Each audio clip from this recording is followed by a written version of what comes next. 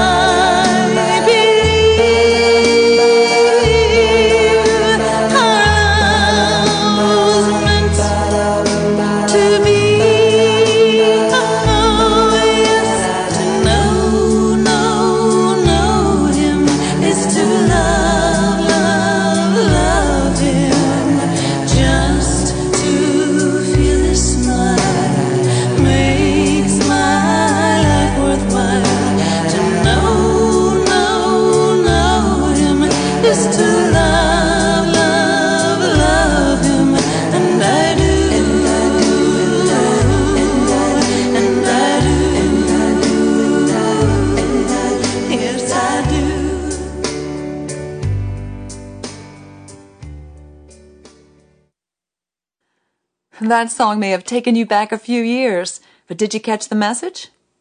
We're so glad you've decided to tune in. Today I want to start a series entitled Intimacy with God by asking a question. Do you really want to know God?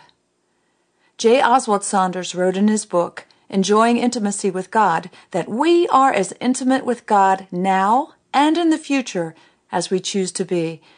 Now I took exception to that at first. But the more I thought, the more I agreed.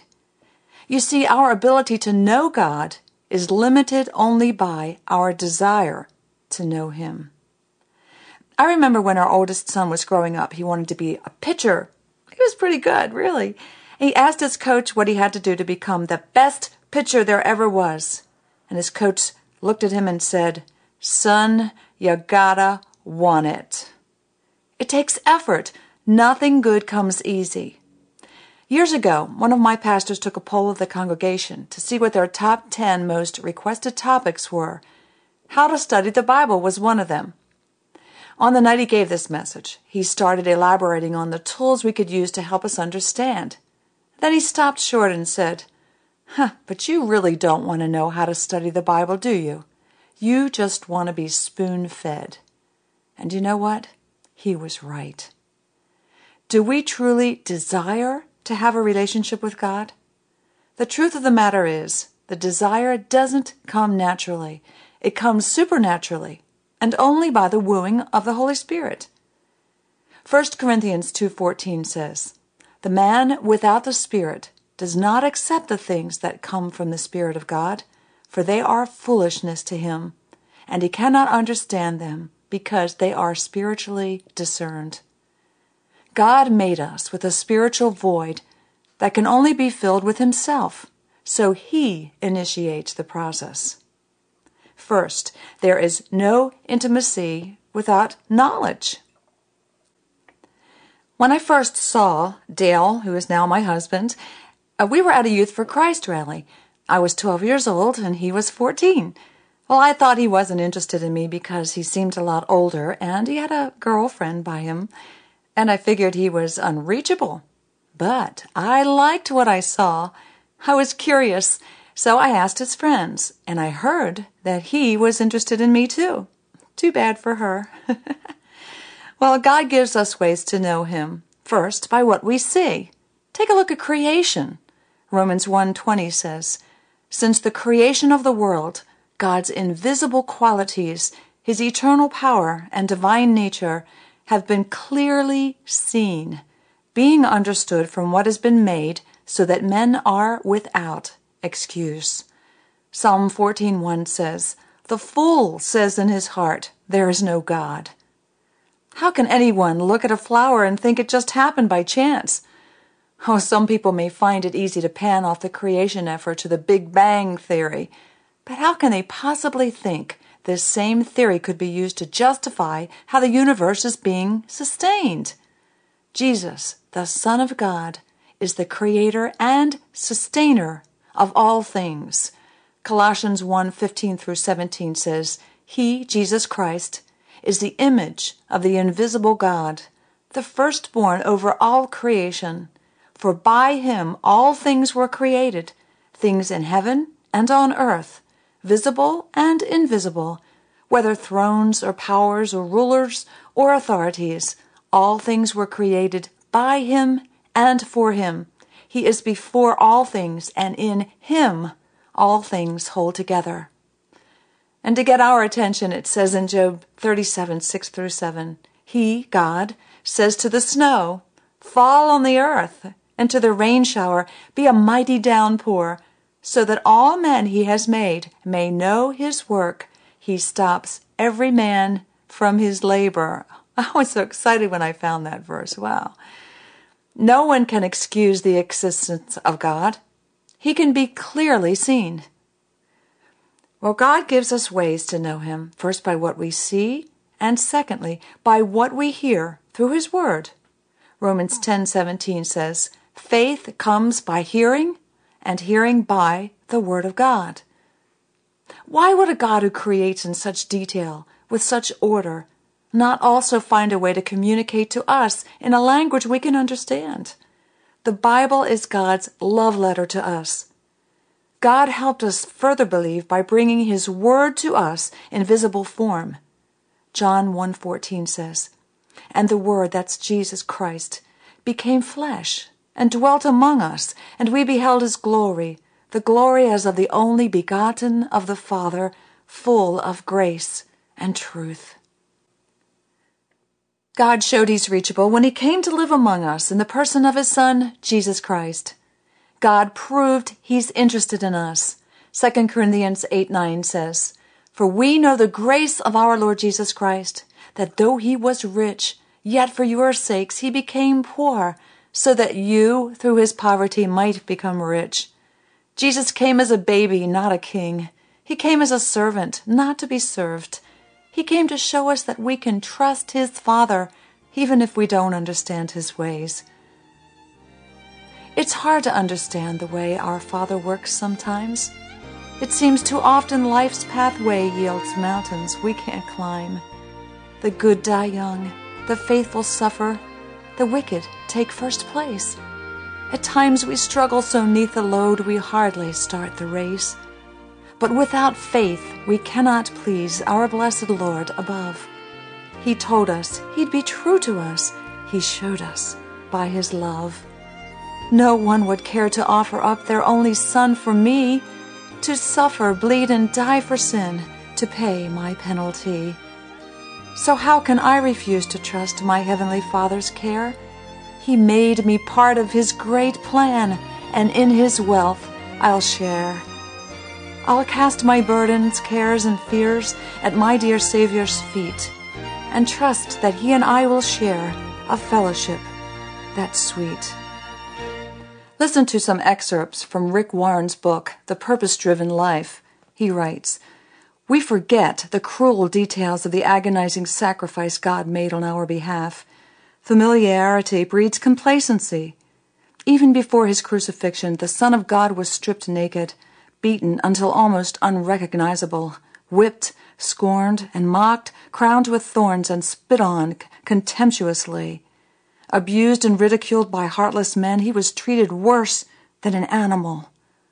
Then, nearly unconscious from blood loss, he was forced to drag a cumbersome cross up a hill, was nailed to it, and was left to die the slow, excruciating torture of death by crucifixion. While his lifeblood drained out, hecklers stood by and shouted insults, making fun of his pain and challenging his claim to be God. Next, as Jesus took all of mankind's sin and guilt on himself, God looked away from that ugly sight, and Jesus cried out in total desperation, my God, why have you forsaken me?" Jesus could have saved himself, but then he could not have saved you. Words cannot describe the darkness of that moment. Why did God allow and endure such ghastly evil mistreatment? Why? So you could be spared from eternity in hell, and so you could share in his glory forever. The Bible says Christ was without sin, but for our sake God made him share our sin, in order that in union with him we might share the righteousness of God. Jesus gave up everything so you could have everything. He died so you could live forever. That alone is worthy of your continual thanks and praise. Never again should you wonder what you have to be thankful for.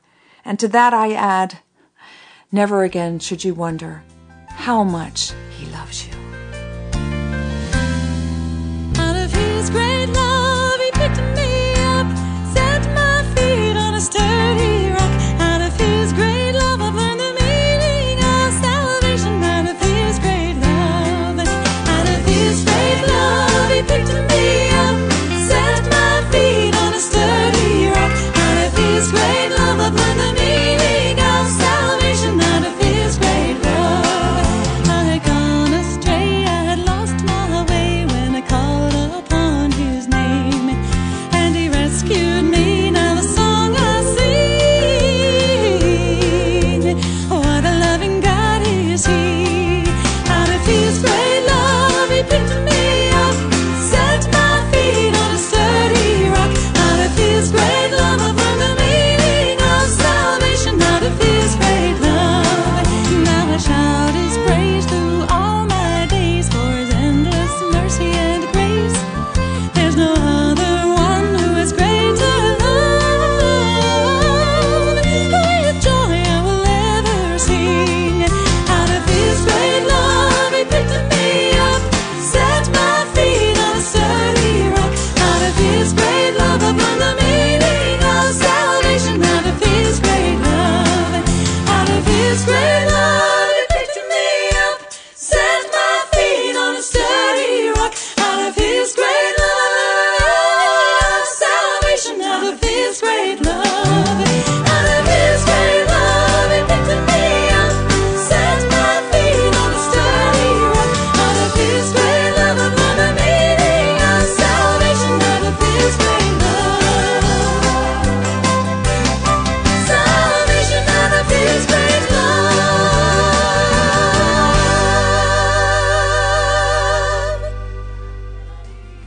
God's gonna send revival all over this land.